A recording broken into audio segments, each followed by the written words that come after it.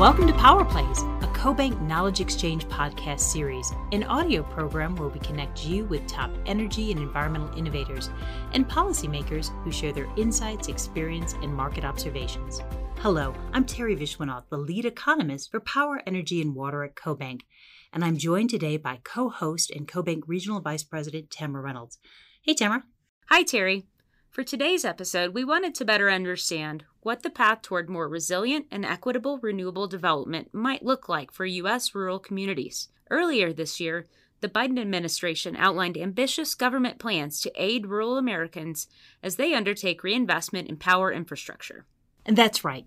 In one particular speech, the president drew parallels to FDR's New Deal program that brought electricity to every household, well, that is, rural households in the country in the 1930s.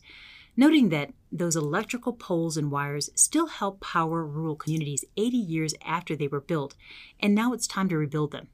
With so much at stake, Teri and I decided to enlist the help of Dr. Gabe Chan from University of Minnesota and Dr. Keith Taylor from UC Davis to understand how we can fairly address energy transition for rural communities. Here's that discussion. Hi to both of you. Glad you could be on the program. Thanks so much for having us. Thank you, Teri. I'd like to talk about what the challenges might be for our rural communities and what they're going to face with these, this big sort of announcement on energy transition. So let's kind of just jump in here and talk about what those challenges might be. Well, to start off, I think it's important to remember that rural communities have produced the majority of America's energy for decades, from coal, oil, gas, to renewables like hydro, wind, biofuels, and now solar. Not to mention the infrastructure like pipelines and transmission lines that are a central part of our modern energy system and cut across rural communities. But at the same time, the majority of energy is happening in urban areas. The consumption is happening where people live, and 80% of Americans live in urban areas. And so I think the fundamental challenge here, as we think about an energy transition, is for rural communities to find strategies that are going to enable that transition to happen with rural communities rather than to rural communities. Well, I think a lot of it is about thinking differently for a lot of our existing utilities that are out there. And what I mean by that is instead of looking at this as a problem, look at it as an opportunity. So as Gabe was noting, we're going to be making this big transition. A lot of it's going to occur in rural communities. Instead of looking at it as if we're going to lose a lot of these assets, we're going to be creating new assets, new jobs, new economic opportunities. More so, the electric cooperatives have done a remarkable job over the decades of creating new enterprise to meet their needs. Who's to say we can't do this again with the transition of this new energy infrastructure, where rural communities could own the solar, the wind, the support system, and this sort of thing, so that while urban areas are consuming the energy and purchasing it, we're drawing resources back to rural areas. I think there's a huge opportunity here that isn't really being talked about out loud, and I'd like to see that change. What kind of cost impact might come along with taking advantage of some of these opportunities in rural communities that you're talking about, particularly in the book that you mentioned? I think that when I look at my book, what I've found there is the really remarkable entrepreneurship of Basin and its member cooperative Rennery and how they went about reducing their cost. At the time, there weren't as many incentives available to electric cooperatives compared to investor-owned utilities. But Basin was able to structure an investor-owned utility underneath their corporate form in order to take advantage of various tax incentives that were out there. And that allowed them to reduce their overall cost while driving home those new investments in terms of new tax revenues generated for their local communities, new jobs, but also then meeting a lot of public policy mandates that are out there. Basin is such a big G&T that it crosses over into places like Minnesota, and Minnesota has a renewable portfolio that has to be met. So in doing this, Basin was able to be pretty entrepreneurial while also benefiting its broad member base along the way. So, of course, yes, there's going to be costs that are going to be involved, but these costs can be reduced if you're entrepreneurial enough. And you got to also look at these various spillover effects and the benefits it's going to have on the member co-ops and the communities that's hosting it. Yeah, I think that's a great point. And the other thing that maybe is an intangible sort of benefit that you can't quantify is what those members of those member co-ops can see from an engagement standpoint, and how much that means to them to be thinking about the future of supporting those rural communities. And in fact, that's what drove Bruce Carlson at Verendery to want to be the distribution co-op that hosted a lot of the infrastructure for Basin. He said, look, we're all going to eventually be coming around to this. But if no one else is going to raise their hand, I'm going to take advantage of it and draw those economic development resources to Minot. And with that was a big part of the pitch that he made. What was fantastic, though, is Bruce Carlson was then able to talk about the co-op difference, why it mattered that co-ops develop these resources. So he went out and said, we're going to develop these wind turbines. We're going to create 3 or 4 jobs. And people in the community went, well, that doesn't make sense. This investor-owned utility came along and told us they're going to create 1,500 jobs. And Bruce is like, you know what? We're actually going to do that in the short term. But I purposely didn't lead with that because I did not want to mislead you. So there's this really interesting opportunity for these electric co-ops to go out and reinforce their member bond and their community ties along the way.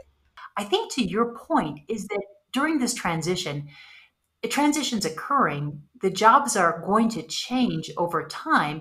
But as we kind of get the right mindset maybe about where energy is developed and understand it's always been developed or largely been developed in rural communities, there's maybe a comforting point about the change that our communities are going to receive with regard to employment. And certainly, I think that's an area that something to think about. I think particularly when it comes to coal that you mentioned, I think the history here is really important. The history is important, I think, for the entire cooperative story, but particularly when it comes to coal, electric cooperatives were growing really quickly in the 70s and 80s along with their communities. And we faced an oil crisis in the early 1970s that led to a series of policies. And in fact, the federal government banned any new generation that couldn't use coal from 1978 to 1987. And that was exactly the point at which time cooperatives were building a lot of generation, including now 2/3 of all coal that co-ops own was built during that period when that was really the federal requirement. But that doesn't mean that that's where we stop, because technology is rapidly changing. Just in the last 10 years, the capital costs of wind and solar have declined 70% and 90% respectively. That is transformational change. And reflecting this, we're seeing that all across the country, wind and solar are now the majority of the new capacity that's being added to the grid. And so while we have to grapple with the history, I think we also can't leave those opportunities on the table. I think Keith did a really nice job really highlighting exactly where those opportunities might be and how cooperatives can capture those opportunities. But I think we also have to think about, as we're doing this, how do we maintain reliability? How do we think through events like the President's Day weekend earlier this year, which really put a spotlight on how we think about reliability. Coal was a really important asset during that event. But if we're retiring coal because it's not economical anymore, we still have to think about reliability, and cooperatives have a really unique role to play here in how we think about reliability as well. Cooperatives as community serving utilities, it really matters if the lights go off, not just to their bottom line, but to their mission. And I think as we're thinking about potentially retiring coal plants, that reliability question comes along with new transmission build out, which cooperatives I think are very well positioned to lead on. Storage, flexible demand, which cooperatives have always led on, in fact, lead investor owns by large margins. And then even building more renewables, maybe more than we need for just an energy basis, but potentially when you can combine with other renewables or with storage or with flexible demand, all become a more important piece of the reliability picture too. How do we make sure that those ratepayers at the end of the line, whether they're IOU customers or members of electric co-ops, get the benefit of both the declining power costs that is maybe even a little partially offset by the additional investment to make a more stable, reliable grid that you talked about? Yeah, we're headed towards a future of really cheap energy and completely unpriced reliability. I think that it's going to be a really hard future for all utilities. But where cooperatives can really lead on this is their member owned. At the end of the day, they're playing in energy markets, but what really matters is not an investor's bottom line, but actually an ability to serve reliable energy to their members. And so I think when we think about, okay, there's a new economic opportunity basically to beat the market with cheap renewables. Well, how do you actually have that accrue to cooperatives? I think there's a lot of innovation going on in the cooperative space that thinks through how do we lead with our members to build projects that are directly creating those benefits for the members.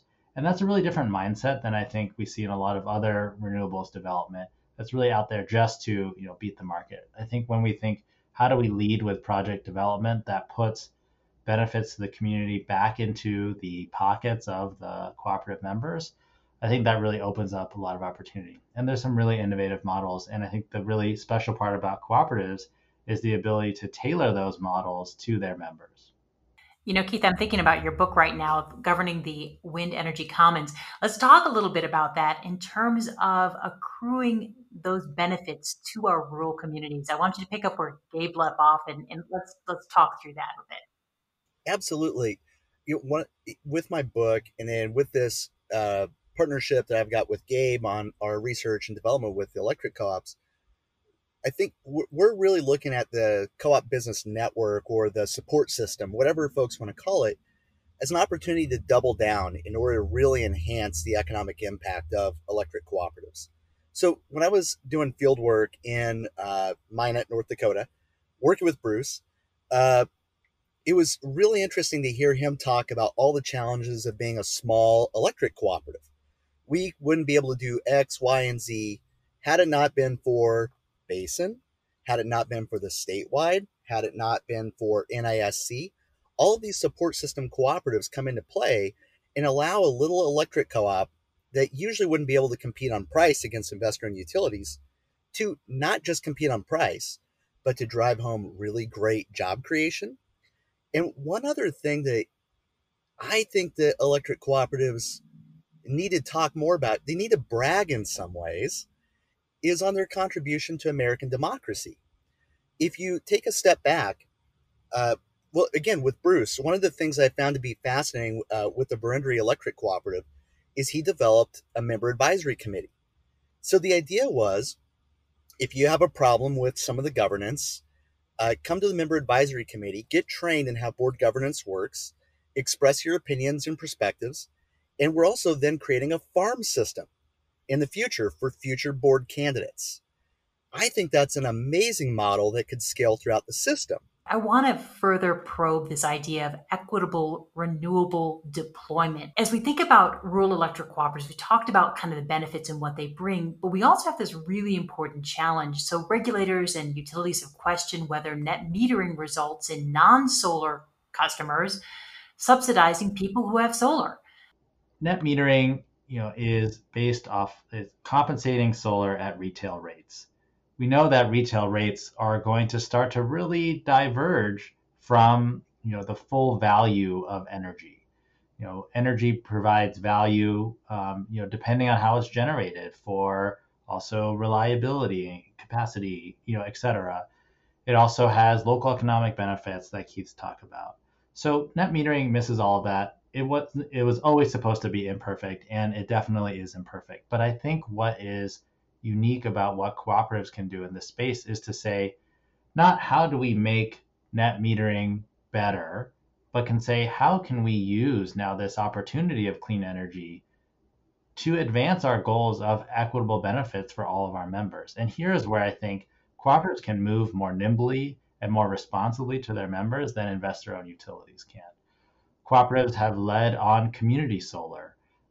Those are projects that allow for individuals who maybe don't own their rooftop or maybe don't have suitable land or suitable capital to benefit from cheap solar by subscribing to an offsite solar that their cooperative is probably building.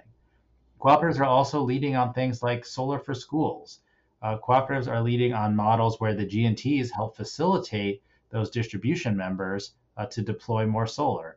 Those are all just examples in solar, but the similar kind of dynamic is playing out on EV charging, on demand side management, on wind energy. We see this innovation that recenters as a principle, as a design principle, equitable deployment, rather than working just within the constraints of policies like net metering, for example. If I may add to that, one of the other aspects to this discussion is the business model of the utility itself. If an electric cooperative is able to go out and talk about how it's owned by its members and it's watching out for its membership, and the more members jump ship because of rooftop solar, the more it's going to harm the most marginalized in the service territory. They have greater cachet to play with. And frankly, I think this is a role that the electric cooperatives can play where it's going to be to the benefit of the investor-owned utilities too. Because the investor-owned utilities cannot be the ones talking about this policy issue. It's going to have to be the co-ops discussing it because they're the ones that really have the credibility to back them up in this conversation.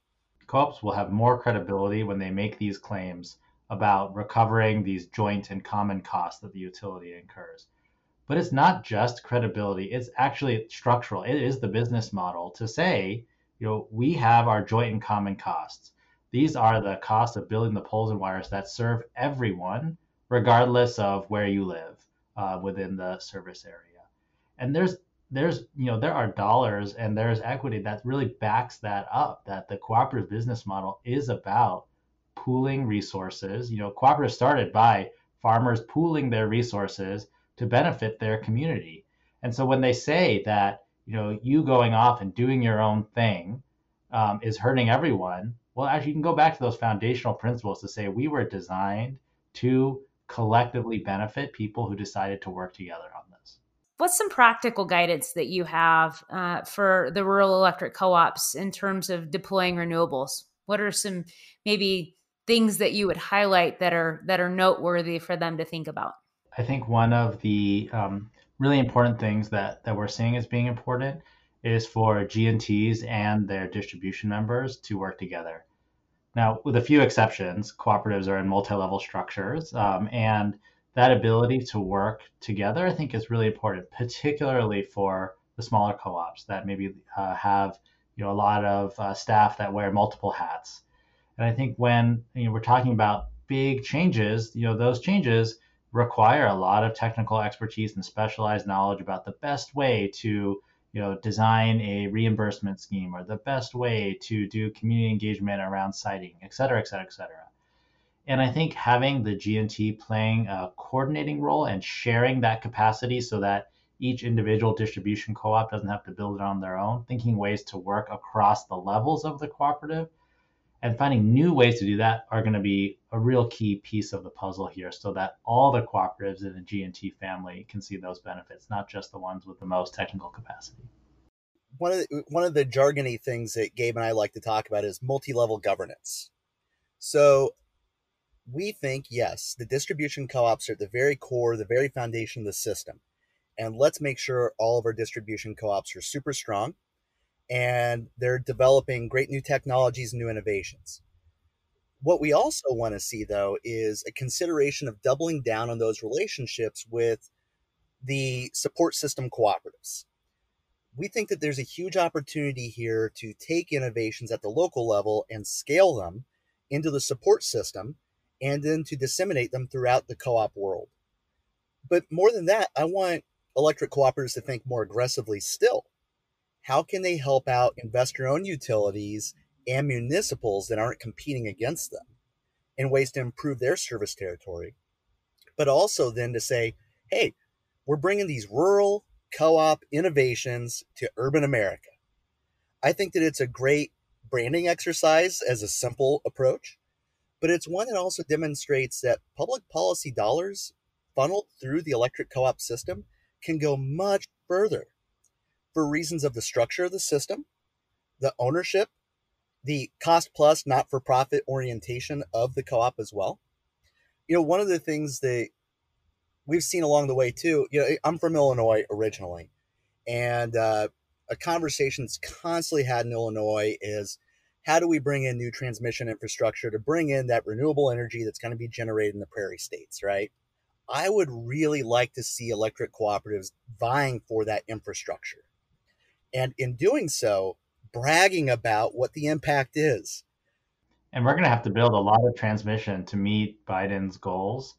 That transmission needs to be built for a lot of different reasons, and co-ops, like Keith said, can do it cheaper. So that benefits everyone. How do we need to think about distributed energy resources from a rural electric cooperative perspective? So I think first, defining distributed energy resources. Distributed energy resources can include distributed generation like wind and solar, but can also include energy efficiency. Now we're increasingly seeing cooperatives thinking of energy efficiency as a resource.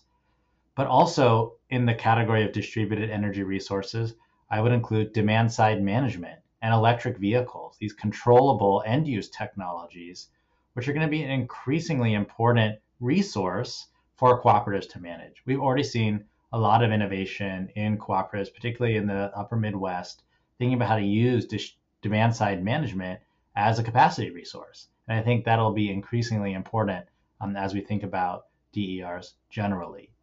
But when it comes to wind and solar in particular, we all know that these are intermittent resources, meaning you only get solar generation when the sun is shining and wind when the wind is blowing.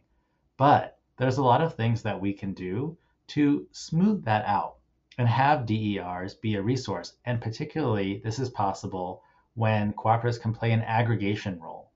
There's a cooperative in northern Minnesota called Lake Region that's done a wind and solar hybrid, meaning they co-located a wind project and a solar project. And it just so happens that when the wind is blowing the most tends to be at night. And when the sun is shining, it's the middle of the day when we have nice cool breezes or not much, of that strong wind that's blowing. And so they're complementary resources. And so together, wind and solar that's co-located can provide more of a reliable source of energy.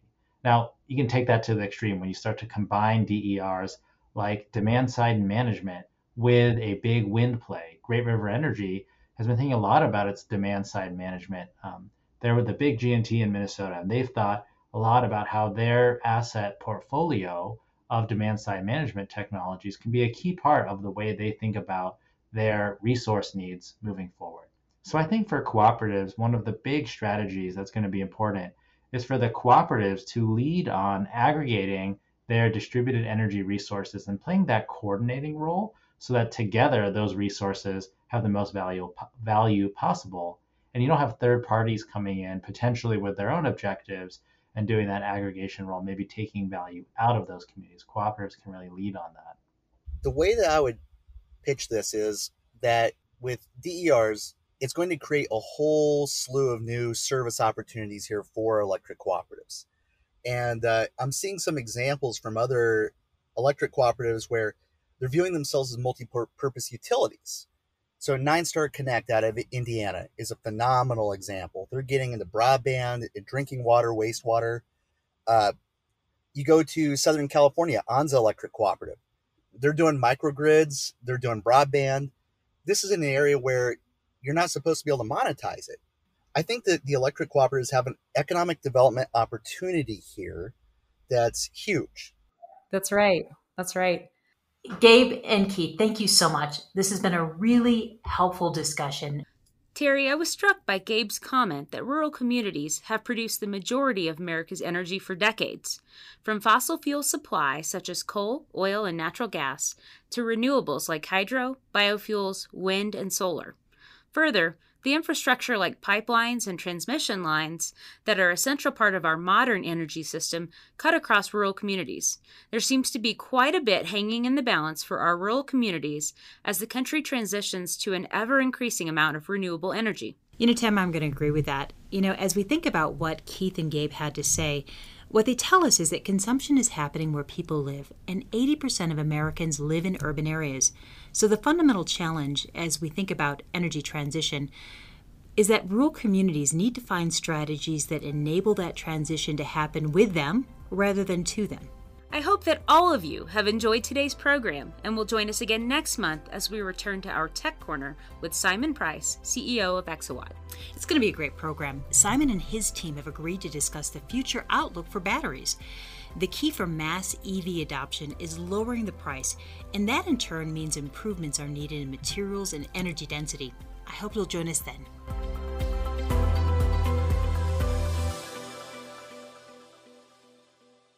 The information provided in this podcast is not intended to be investment, tax, or legal advice and should not be relied upon by listeners for such purposes. The information contained in this podcast has been compiled from what CoBank regards as reliable sources. However, CoBank does not make any representation or warranty regarding the content and disclaims any responsibility for the information, materials, third-party opinions, and data included in this podcast. In no event will CoBank be liable for any decision made or actions taken by any person or persons relying on the information contained in this podcast.